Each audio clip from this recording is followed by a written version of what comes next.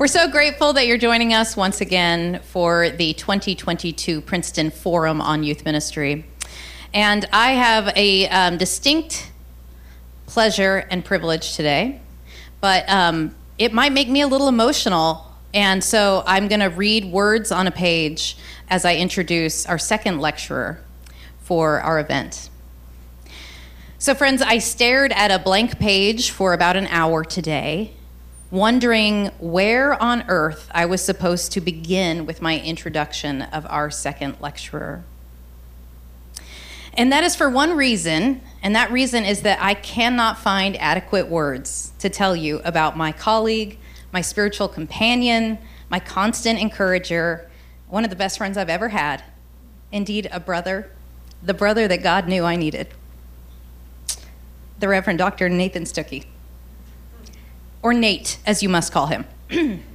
So Nate grew up on a farm as a Mennonite in Kansas, where he helped his family raise registered Black Angus cattle and grew wheat and grain sorghum, which is a thing, right? And hay and other things he was telling me about that I pretended to know. When he read Jesus' parables about scattering seeds on different soils, Nate didn't have to do the metaphorical translation that, say, I had to do to make any sense of it. He knew different soils and seeds, and he learned from a very young age a kind of muscle memory that soils and souls must both be cultivated with care and attention. He earned a BA in music from Bethel College in Kansas, where he met his now wife, who is with us today. Janelle, where are you? Back in the back. Janelle is actual saint material, so stay tuned for that announcement.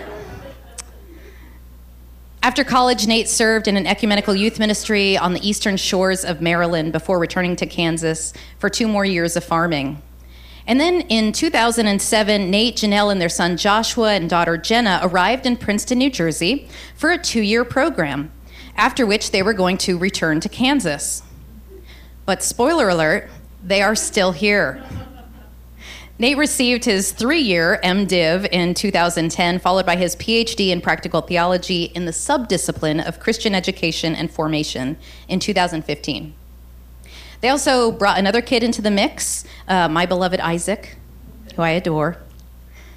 And all along this strange journey, Nate held these 2 callings in hand: a call to love and serve the earth through agriculture, and a call to love and to serve the earthlings that we call people. But how do you pursue both of these callings? Aren't they fundamentally different? As he was finishing up his PhD, he and some good colleagues and friends began to wonder, what if these aren't actually different, but instead are like all false binaries? What if, in fact, ministry and ecology belong to each other? Enter the Farminary Project at Princeton Theological Seminary, which Nate founded and has served as the director since 2015. The Farminary forms leaders for service in the church and the world by integrating theological education with small-scale regenerative agriculture. And you can ask him more about what some of those words mean. Believe me when I say that this small 21-acre plot of land just down the road changes lives. It's changed mine. You can read more about these stories in a book that he is currently working on, and I know this because his office, which is right across from mine, door is shut every morning, where he is diligently and deliberately working on this book. I can't wait to read it. It will be utterly amazing. But in the meantime, you can read Nate's first book, Wrestling with Rest, inviting youth to discover the gift of the Sabbath, which calls us, people who love young people, parents and youth pastors, to, well, stop.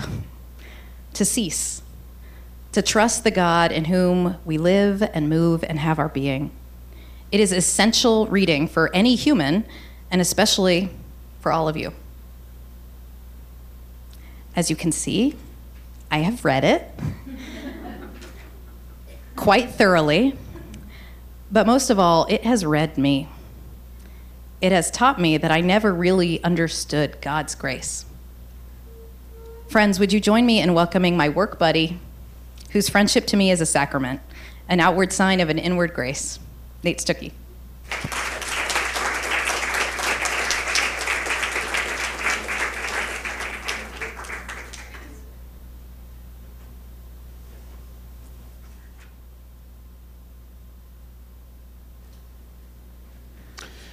It feels like it might be sufficient just to dismiss you at this point. It's all downhill from there. I'm so grateful to be here. I'm grateful for the invitation, for the challenge. You're going to hear me in a mode that I don't typically engage. I don't typically just talk for a long time. And I don't know if it's the best idea for tonight. I don't know if it's the best pedagogy. But what's been given to me here is an opportunity to work out some thoughts, to put some things together, some conversation partners together that I haven't previously put together, at least not in a sustained way like this. Before I go further, I should say, give one substantial acknowledgement to the IYM. Of course, thank you, Megan, for the beautiful introduction. We could go on and on about that one. But it's true that if the IYM didn't exist, Nate Stuckey would have never attended Princeton Theological Seminary. When I was a youth pastor on the Eastern Shore of Maryland, my primary mentor in ministry, Merv Stoltzfus, was a regular attender of the Forum on Youth Ministry. He invited me here. I didn't know the place existed before that. And so then when I had gone back to farming and realized that wasn't the ultimate call, I only applied to seminary at one place, and it was here. Things have not gone according to plans. Hopefully that's clear enough from Megan's introduction, and yet I am profoundly grateful. Also, a confession. Our title is Faith in an Exhausted World. Friends, I'm tired. I don't have this figured out. And part of what I hope to communicate is that I don't think any one of us can figure it out. I don't actually think humans can figure it out. It's going to take some help. And so I don't know if it's typical to offer prayer before a lecture, but in my experience, I need divine aid as much or more in the lecture hall as I do in the chapel. Let's pray. Oh God, we do give you thanks for the gift of this time and place that we can share. More of your gifts surround us than we currently recognize. May our time together open us to greater recognition of and gratitude for these gifts, the vast members of your creation, including humans, and yes, even you in our midst. Help us, God, to stop, to recognize these living gifts, and to give thanks that we are not alone, and that more life surrounds us than we realize. We pray in the name of the Creator who became a creature, Jesus the Christ. Amen.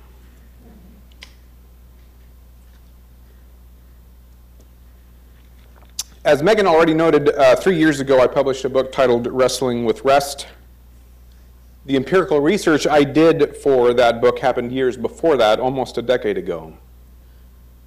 The exhaustion of our current moment has brought me back to that work, to the conversations I had with 39 seniors in high school in the spring of 2013. I spent that semester exploring a single research question with these young people. I asked, how do they understand and experience rest? In the end, they overwhelmingly defined rest with reference to anxiety, worry, and stress. Something was most likely to qualify as rest if it reduced anxiety, stress, and worry.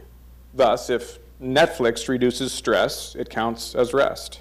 If skateboarding calms anxieties, it counts as rest. Though somewhat disheartening for its focus on the struggles of life, this understanding of rest made enough sense to me, who, after all, doesn't crave a break from the pressures and the demands of life. Yet as we continued to unpack their understandings and experiences of rest, these young people ultimately articulated a cruel irony when it came to rest and the worries of life. Though they confessed their desire to rest, they confessed their desire for rest that brings relief from the anxieties of life, they also confessed that rest created its own anxiety. These were industrious, intelligent, high-achieving young people. They had school, jobs, athletics, church, theater, college applications, music, friends, families, and on and on and on. Of course, they longed for rest. And if we stop and think about it, perhaps it makes perfect sense that rest created its own anxiety. These young people had a lot to do. They had good things to do, important things to do. So what happens then when, regardless of your exhaustion, you actually try to stop and rest? You find yourself thinking about all the things that aren't getting done. What a heartbreaking reality, to long for rest that might provide some relief from the pressures of life, yet only to find anxiety in another register when attempting to enter that rest. This evening, I wonder, do you identify? Do we identify with these young people who longed for rest, yet struggled to enter it? As my conversations continued with these young people, we spent some time reflecting on the kind of rest they desire. Stephanie, one of the students, expressed to me her struggle to have both mental and physical rest at the same time. She might be able to still or quiet her body, but then her mind would go racing. If she wanted to calm her mind, she might go on a run. She longed for a rest that would be vast enough to encompass her whole being, body, mind, and soul. Friends, my conversations with these young people, my conversation with Stephanie happened, like I said, almost a decade ago, before a global pandemic, before the 2016 and 2020 election cycles, before the acceleration of the polarization and the division in our political system, before George Floyd's murder, before a senseless war in the Ukraine, before all of this, they named it. Stephanie named it. They named their exhaustion. They named their longing for rest, for a rest vast enough to encompass their whole being. This leads me to a question for us. Are we there yet? Stephanie and her classmates were there a decade ago. They were ready to name their exhaustion and their longing for rest. Are we there yet? Have we reached the point when we're ready to confess our exhaustion and our longing for rest? Have we reached a point when we are ready to not only confess our exhaustion, but to deeply interrogate it, to bring into that interrogation the deepest resources of our faith, that is, to invite God into the interrogation of our exhaustion and into our longing for rest? As far as I can tell, we are exhausted. I'm exhausted. Creation is exhausted. Tonight I want to begin the interrogation of our exhaustion, the exhaustion of creation. Recognizing the irony, I invite us to ask some difficult questions. I know maybe the last thing we want is to tackle difficult questions in the midst of our exhaustion, but I think we must, because if we don't, we surely risk the endless repetition and expansion of the exhaustion that already threatens to overwhelm us. Here are some core questions. Does the church in its life, in its ministries, and the carrying out of its mission contribute more to the world's exhaustion or to its renewal and restoration? Does Christian faith bring anything substantial and meaningful to bear in the context of an exhausted world? Does our work toward the renewal and the restoration of the world here and now necessarily lead to our perpetual exhaustion? Must it be the case that while we work for the restoration and renewal of the world, we who claim that work as central to our vocations must perpetually suffer exhaustion? Does faith bring any hope to an exhausted world? Is there any hope for faith in an exhausted world? The acute and layered fatigues of our current moment might tempt us to focus here and now as we begin the interrogation of our exhaustion. In the limited time of this lecture, I suggest a different approach. I hope to bring three dialogue partners into the interrogation of our exhaustion. The first you've already met, Stephanie and her classmates. As I reread their stories in this moment, I perceive new things, new challenges, new opportunities. The second conversation is William Cronin's classic ecological history of New England. Cronin is no theologian, but the church shows up in haunting ways as he recounts the impact of European settlers and colonists on the shores of New England hundreds of years ago. I believe the church's role in that story sheds light on our current exhaustion. Finally, I will invite us to recall again one of the stories of the very beginning. Genesis 1:1 to 2:3, that 7-day story ever offers new layers of meaning. Among other things, it proclaims with stunning clarity that the telos, the aim, the trajectory of all creation from the very beginning is not exhaustion. It is communion among God and the whole creation. It is the whole creation at rest with God. The whole creation at rest with God. That doesn't sound like the world we now inhabit. How did we get here? Well, almost 40 years ago, the historian William Cronin published the first edition of his landmark work, Changes in the Land: Indians, Colonists, and the Ecology of New England. As fellow historian John Demos notes in his foreword to the 20th anniversary edition of Changes in the Land, Cronin brought the discipline of history quite literally to ground level. Cronin sought to write an ecological history of colonial New England. This meant expanding the boundaries of historical inquiry beyond human institutions to the natural ecosystems which provide the context for those institutions. Cronin states, quote, "My thesis is simple. The shift from Indian to European dominance in New England entailed important changes, well known to historians, in the way these peoples organized their lives. But it also involved fundamental reorganizations, less well known to historians, in the region's plant and animal communities," unquote. Now, here in 2022, 20 years since the 20th anniversary edition of Changes in the Land, I believe Cronin's work sheds light on our current exhaustion. For the record, I will not be able to do justice to the scope or the nuance of Cronin's work. I invite you to pick it up on your own. But what I hope to offer here are core components of Cronin's argument that bear particular import for the question of faith in an exhausted world. Core component number one, New World abundance. When European settlers arrived in New England, they perceived a vast, almost mind-boggling abundance of natural resources. They marveled at, and here I quote Cronin, "the incredible abundance of New England plant and animal life, an abundance which, when compared with Europe, left more than one visitor dumbfounded. Many found themselves protesting to correspondents on the other side of the Atlantic that, however hard it was to believe, they were not exaggerating the reports of what they had discovered there," unquote. European settlers and explorers cataloged the abundance of the waters, cod, smelt, alewives, sturgeon, and herring, the abundance of land animals, bear, deer, wolves, fox, beaver, otter, moose, and elk, and the abundance of the skies and birds, including ducks, wild turkey, dove, and famously passenger pigeons that were described by one settler as being so numerous that they had neither, poor passenger pigeons, but seriously, they had neither beginning nor ending, length nor breadth, and so thick that I could not see the sun. Core component number two, the paradox of perceived poverty among Native Americans. Let me say that again, the paradox of perceived poverty among Native Americans.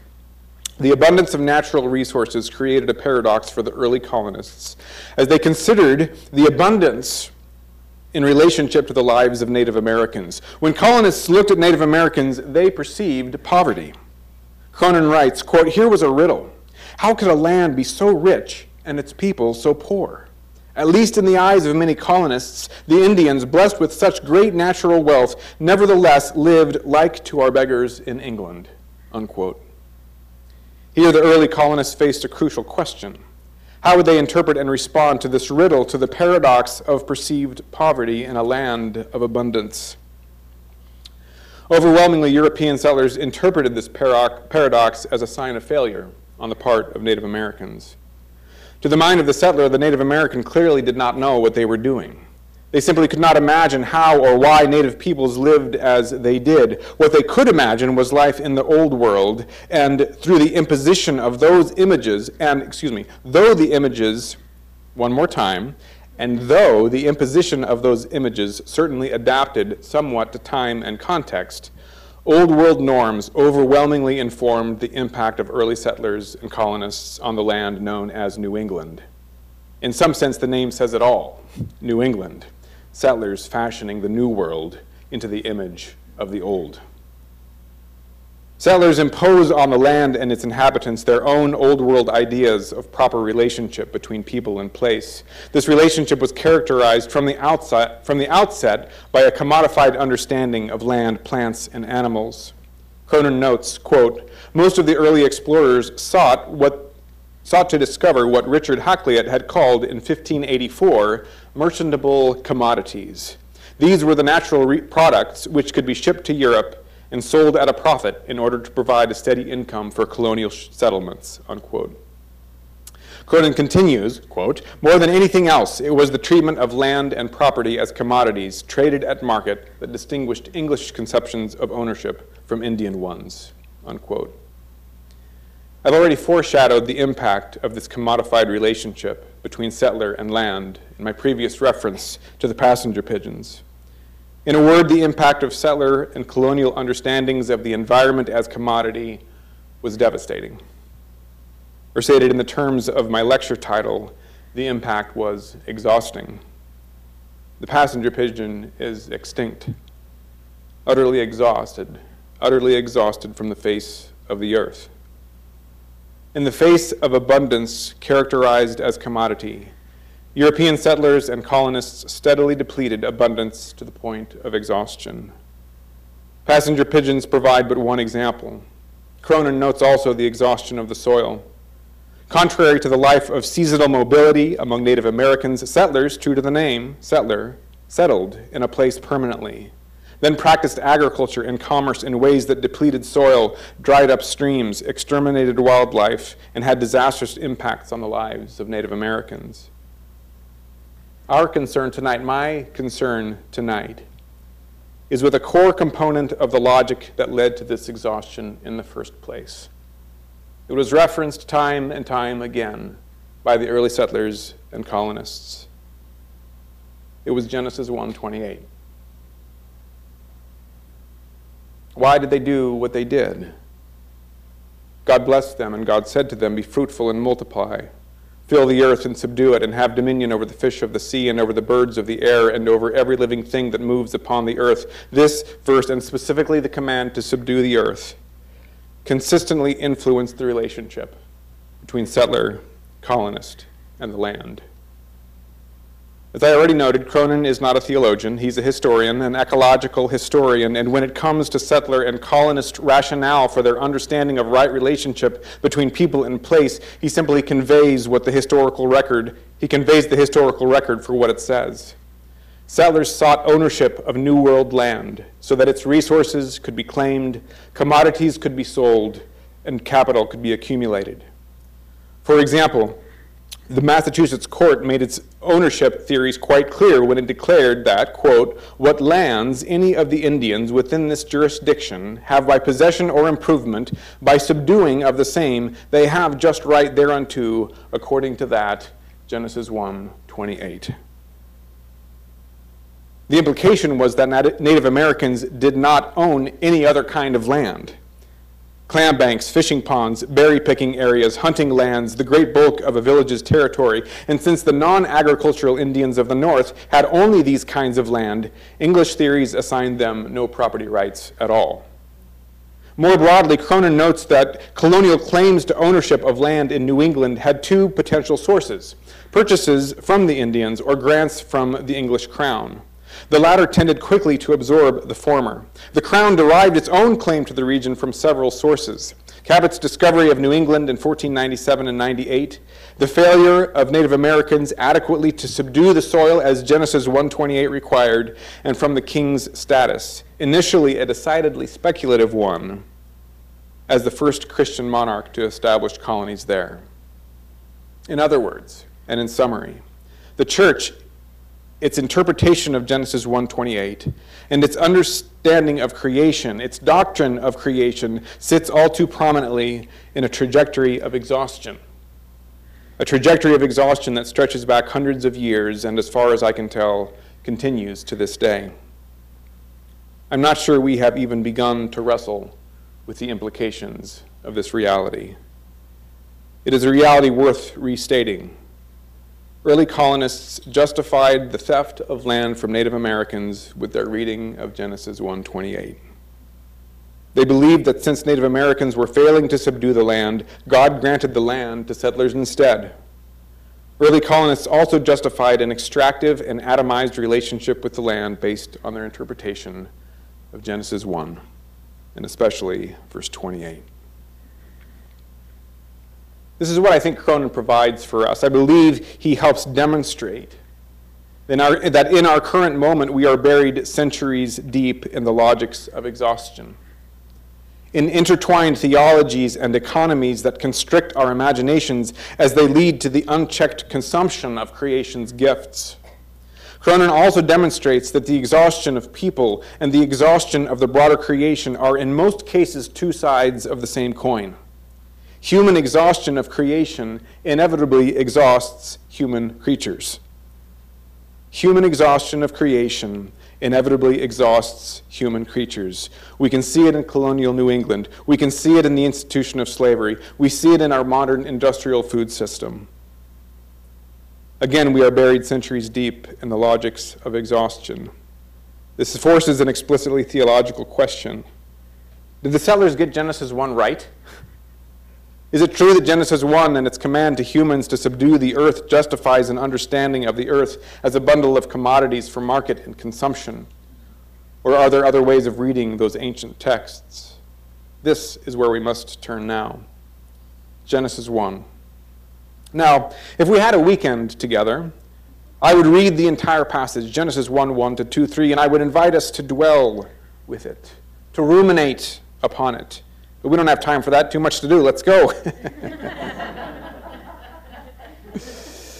But since we don't have that time, I want to lead us through the first 5 days relatively quickly and then slow down a bit with days 6 and 7. Our question is one of eco-theological anthropology. In other words, what vision of humanity in relation to God and the broader creation does this text convey? To aid us in our exploration, I have provided a visually stunning and highly sophisticated handout. I invite you to pull it and a writing utensil out at this time. This is Nate Stuckey's version of being technologically cutting edge. In a moment, this will get interactive. Brace yourselves. Follow along as we work through the story. In the beginning, formless, void, and darkness. This is Genesis 1:1 and 2. Then we go to day 1, light. God says, let there be light. God sees that the light is good. There's evening and morning the first day. So on your chart, day 1, it says light. You don't have to do anything yet. It's already filled out for you. You're welcome. Day 2, the dome or sky to separate the waters above from the waters below. There's evening and there's morning the second day. And so on your chart, you'll see day 2, sky and waters. Day 3, dry land and vegetation. It's worth noting a new development on this day. Here, for the first time, God invites creation to join in the creating. God says, let the earth put forth vegetation. And the earth brought forth vegetation. And God sees that it is good. There's evening and there's morning the third day. And on your chart, you will see day 3, dry land and vegetation. Brace yourself, get your pen out. This is where the lecture gets interactive. Day 4. Lights to rule the day and the night and the seasons. This too merits our attention. Even as God invites creation to join the creating on day 3, on day 4, God shares authority. Sun, moon, and stars rule the day, night, and seasons. Scripture attributes the same Hebrew word to Israel's God, Yahweh. For example, Psalm 145:13, your kingdom, O God, is an everlasting kingdom, and your dominion, same word, your rule, endures throughout all generations. Thus, God shares rule with sun, moon, and stars. God sees that it is good, evening and morning, the fourth day. On your chart, if you want, and you should, you might write lights, or sun, moon, and stars. the lights. Day 5, birds and marine life. Again, the creation participates. Let the waters bring forth, and the waters brought forth. And God sees that it is good. There's evening and morning, the 5th day. If I was you on your chart, day 5, I'd put birds and marine life. It's nice and concise. Birds and marine life. Day 6, land animals, wild animals, cattle, everything that creeps upon the ground. And God saw that it was good. Now here, verse 26, partway through day 6, we slow down, and I will read the verses. Then God said, let us make humankind in our image, according to our likeness, and let them have dominion over the fish of the sea, and over the birds of the air, and over the cattle, and over all the wild animals of the earth, and over every creeping thing that creeps upon the earth. So God created humankind in God's image. In the image of God, God created them. Male and female, God created them. God blessed them. God said to them, be fruitful and multiply, fill the earth and subdue it, and have dominion over the fish of the sea, and over the birds of the air, and over every living thing that moves upon the earth. God said, see, I have given you every plant yielding seed that is upon the face of the earth, and every tree with seed in its fruit. You shall have them for food.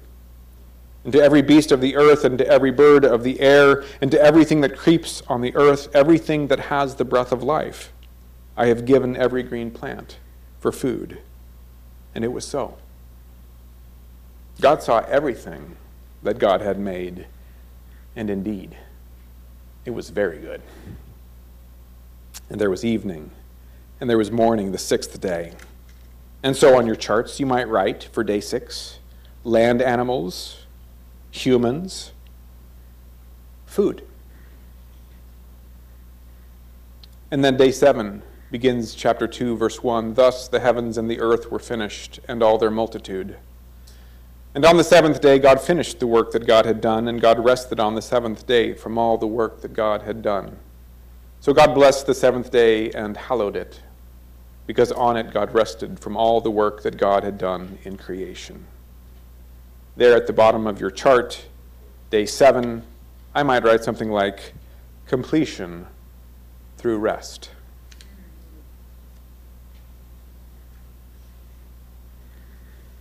What stands out for you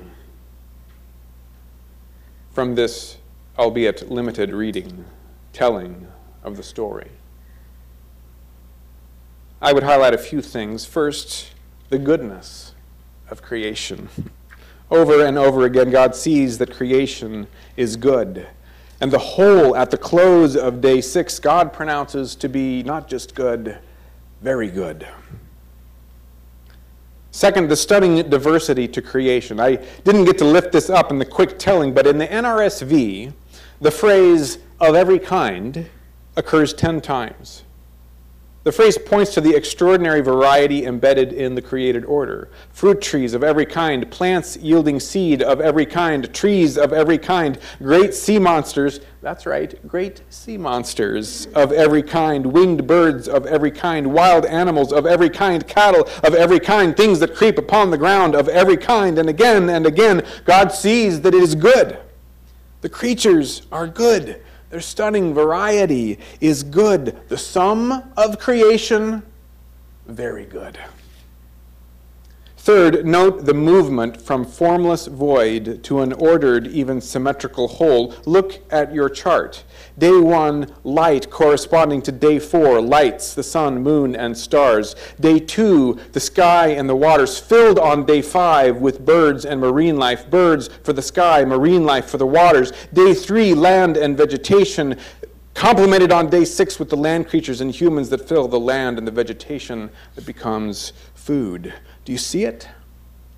The whole story moves from formless void to ordered whole. The symmetry conveys the connections among the members of creation: sky for birds, and birds for sky, waters for marine life, and marine life for waters, land creatures for land, and land for land creatures, and near the very close of day 6, food. God gives food, perhaps the most poignant example of creaturely interdependence. That's right, creaturely interdependence. This statement of interdependence vis-a-vis food provides the immediate prelude to God's super affirmation of the whole of creation. God saw everything that God had made, and indeed, it was very good. The creatures are good. Their interdependence and communion, very good. The whole is stunning, even beautiful. But we're still stuck with Cronin's question. We're still stuck with the question of the history of New England. Right there in the midst of this beautiful story, the command, it's there. Humans, fill the earth and subdue it. Subdue it.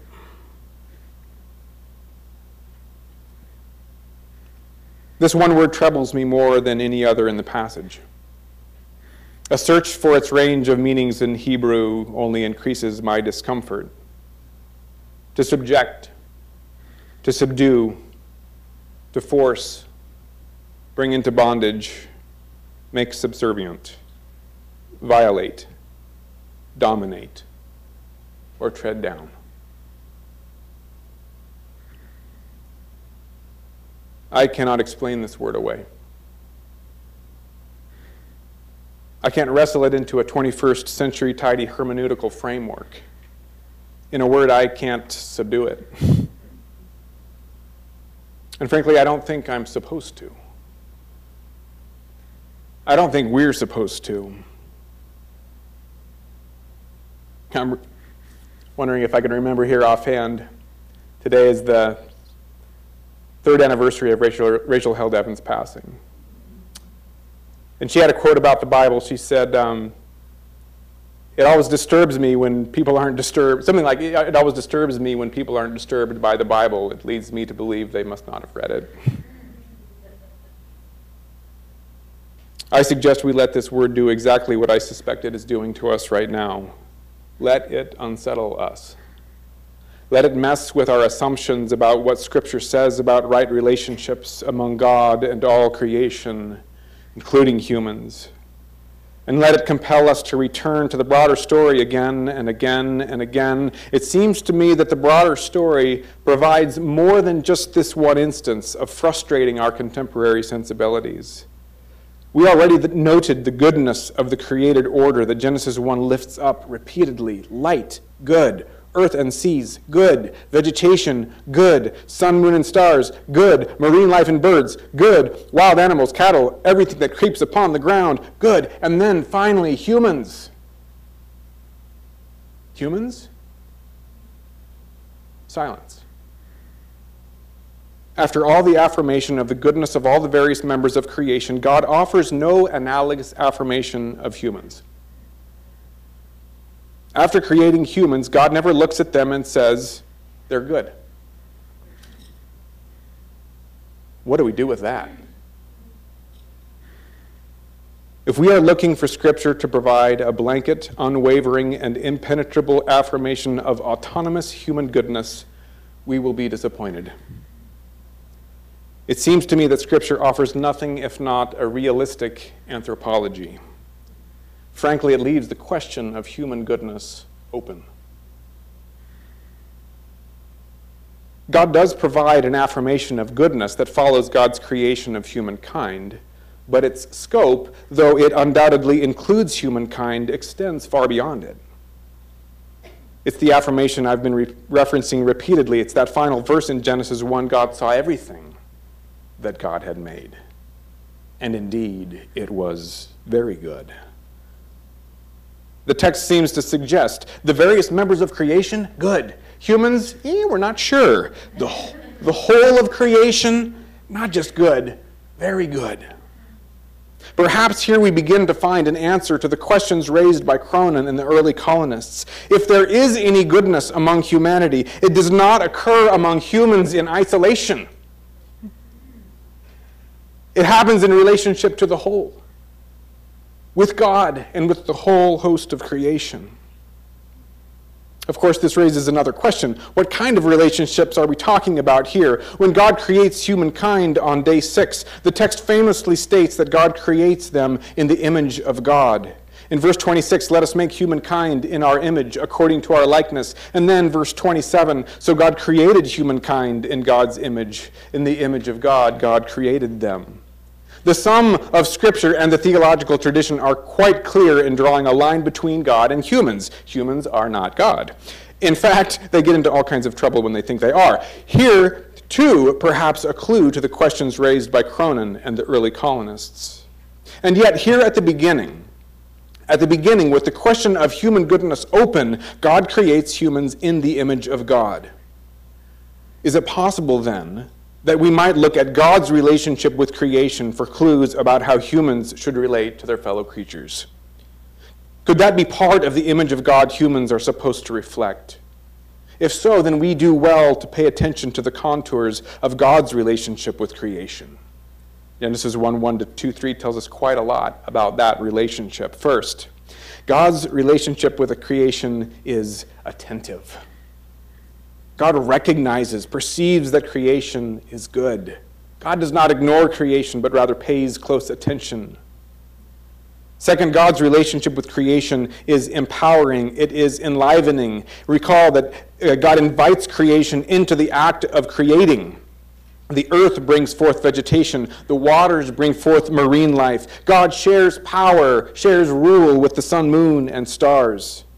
Third, God's relationship with creation is fructifying. That's right, fructifying. God blesses creation.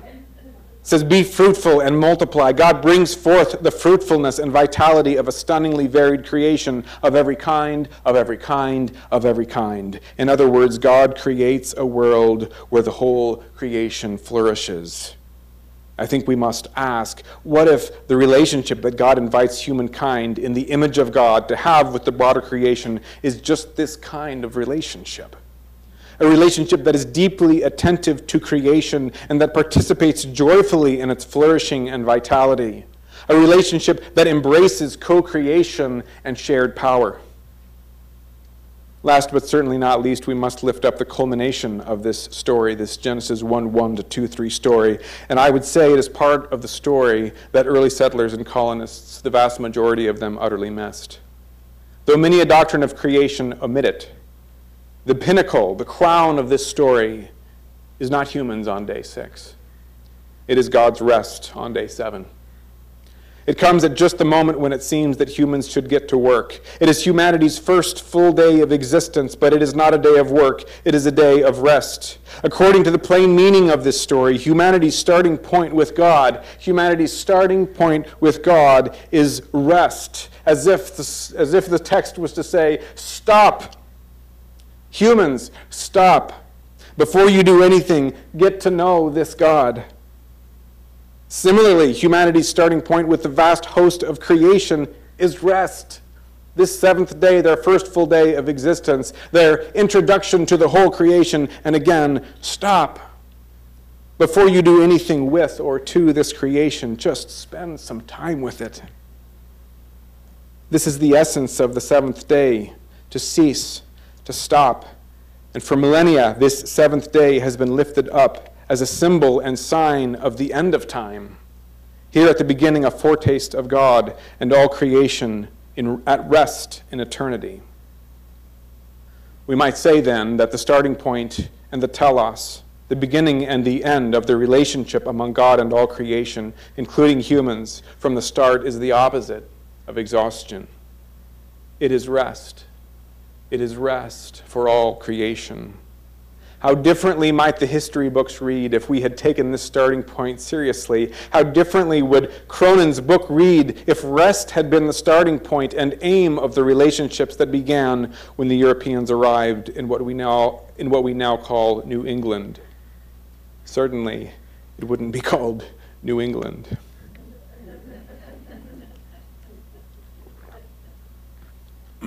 As I return to Cronin, As I return to Cronin in light of this rereading of Genesis 1 and 2, the tragedy of this history confronts me all the more. It seems to me the early settlers of New England arrived wildly overconfident in their knowledge of God and their sense of vocation. They arrived believing that they had found paradise. Some likened it to Eden. And they assumed they were bringing God's salvation to a supposedly backward people by imposing on the new world the norms of the old. we continue to live in the wake of these decisions. Their approach demonstrated the opposite of the Sabbath sensibility and ethic of the seventh day of creation. There was no stopping to get to know the land and its many inhabitants on their own terms. There was no sustained reflection on the possibility that the Creator might already be at work in the new world. Instead, settlers and colonists operated within a tragic double oblivion. On one hand, they were almost entirely oblivious to the relationship that actually existed between Native Americans and the land. Because this relationship was unfamiliar, it was assumed to be wrong. It simply never became the dominant opinion among European settlers that the Native Americans were a significant cause of the abundance of creation in the New World. Yet Cronin demonstrates that the land and its many non-human inhabitants thrived and flourished precisely because Native Americans never took more than they used, and they had absolutely no concept of creation as a marketable commodity.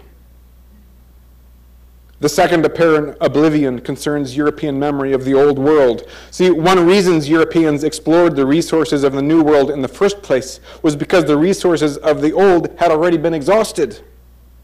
Firewood provides one example. England depleted its supply of wood fuel. The discovery of coal temporarily averted the crisis, though it led to another ecological disaster by way of the infamous London fog, created in part by the exhaust, note the parallel term, the exhaust of the burnt coal. Not surprisingly, settlers arrived in the New World overjoyed at the abundance of timber. The surprising part is their apparent thoughtless imposition of Old World patterns of consumption in the New World, with little recognition that those same patterns would exhaust the New World just as they had the Old. In fact, New World abundance all too frequently resulted in settlers engorging themselves with what they thought to be an infinite commodity. Trees, again, illustrate. One Englishman, Francis Higginson, commented in the 1600s on how in New England firewood was so cheap and the fires built were so large that a poor servant in New England could stay warmer than many noblemen in England. Building construction also reflected the rapid consumption of trees turned commodity. Cronin notes, quote, "Thatch and slate roofs were replaced with wooden shingles. House size in general increased over English models so that buildings not only required more lumber to build, but more firewood to heat. Even where bricks replaced lumber in construction, great quantities of wood were needed for firing their clay. In short, most aspects of colonial house carpentry came to rely on the seemingly endless supply of timber," unquote. Recall again the plight of the passenger pigeon. The National Audubon Society summarizes concisely their fate.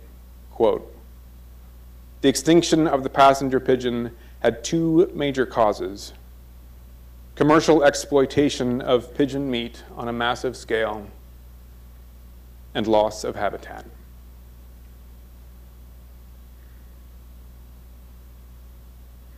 Are we there yet? Are we ready to confess our exhaustion?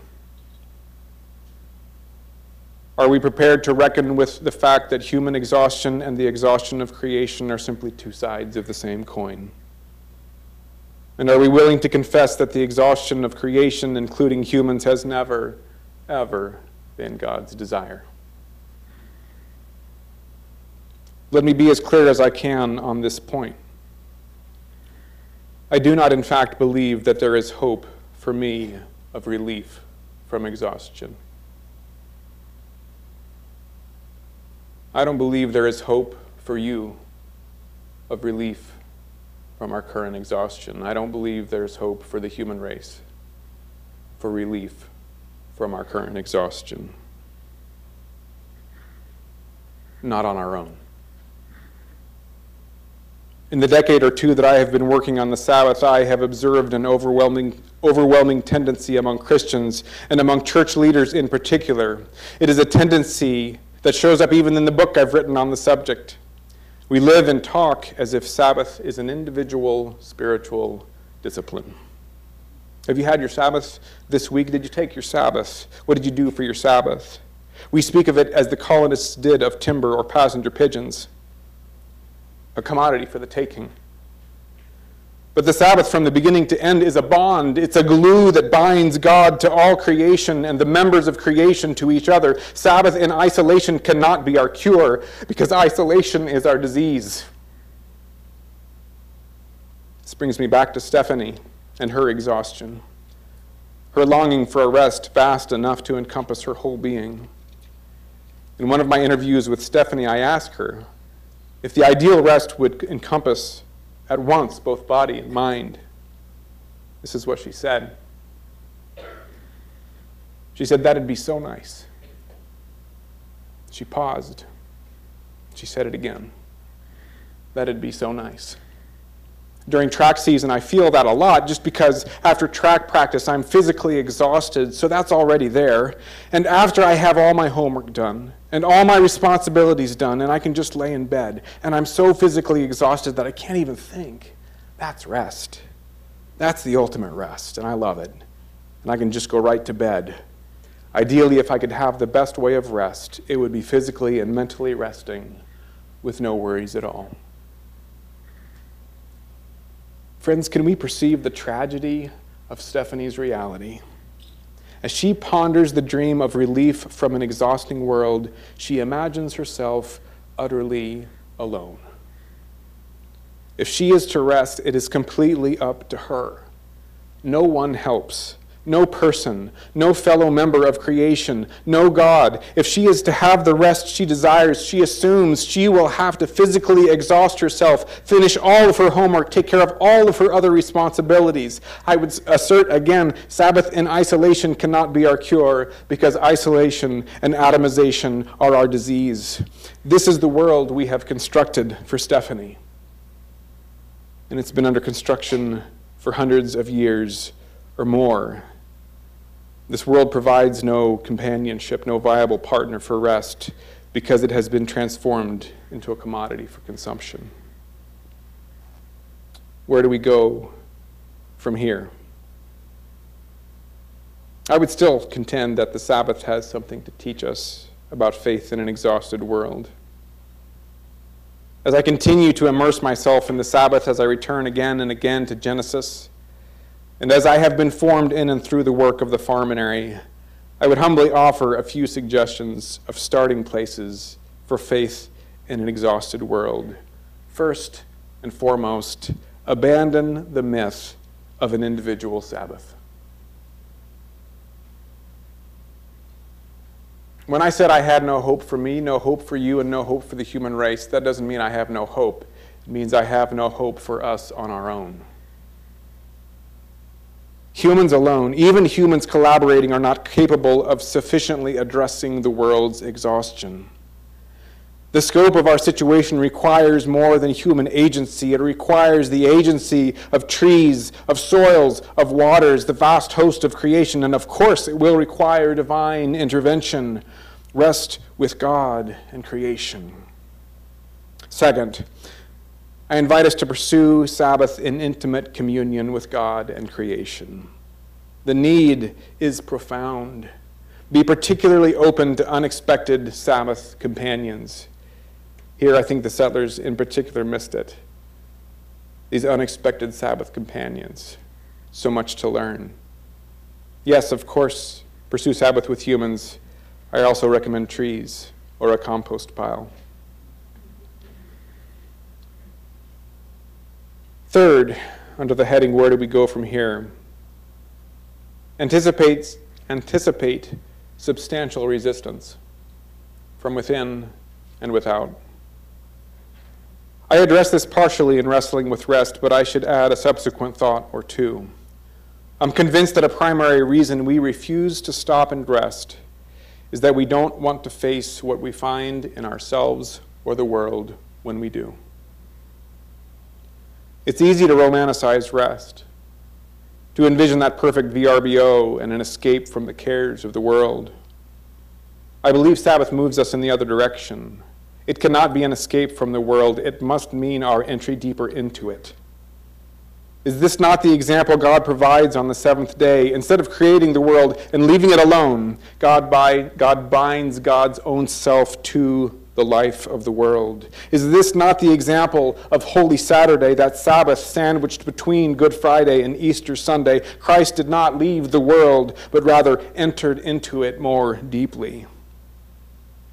There's nothing romantic about Sabbath rest. In my experience, if we really take stopping for rest seriously, we will need to be prepared to face the full gamut of the wounds of the world, including our own. We will need to be prepared to face all that we avoid through our numbing practices, endless to-do lists, ceaseless consumption, perpetual motion. We will have to confront all the ways that we contribute to the world's exhaustion. Here again, I would emphasize the futility of an individual Sabbath. The healing, the wholeness, and the rest that we so desperately need will only be found in communion with God and creation. Communion that starts with stopping. Friends, the church's track record on exhaustion in the global West, in the United States in particular, leaves much to be desired. Too much of our influence, too much of our ministry has contributed and continues to contribute more to the world's exhaustion than to its restoration and renewal. My plea this evening is simple. We must tip the scales the other way. We must find ways of contributing more to the world's renewal and restoration than to its exhaustion. What if the church was known for that? What if it was known as the place that knew something about the kind of rest that renews and restores? The world needs that church right now, but I can't do it on my own. Are you willing to help? I talked to the trees outside earlier. They said they're in. And the silty loam soil down at the farm, and the stony brook that runs nearby, they said they're ready.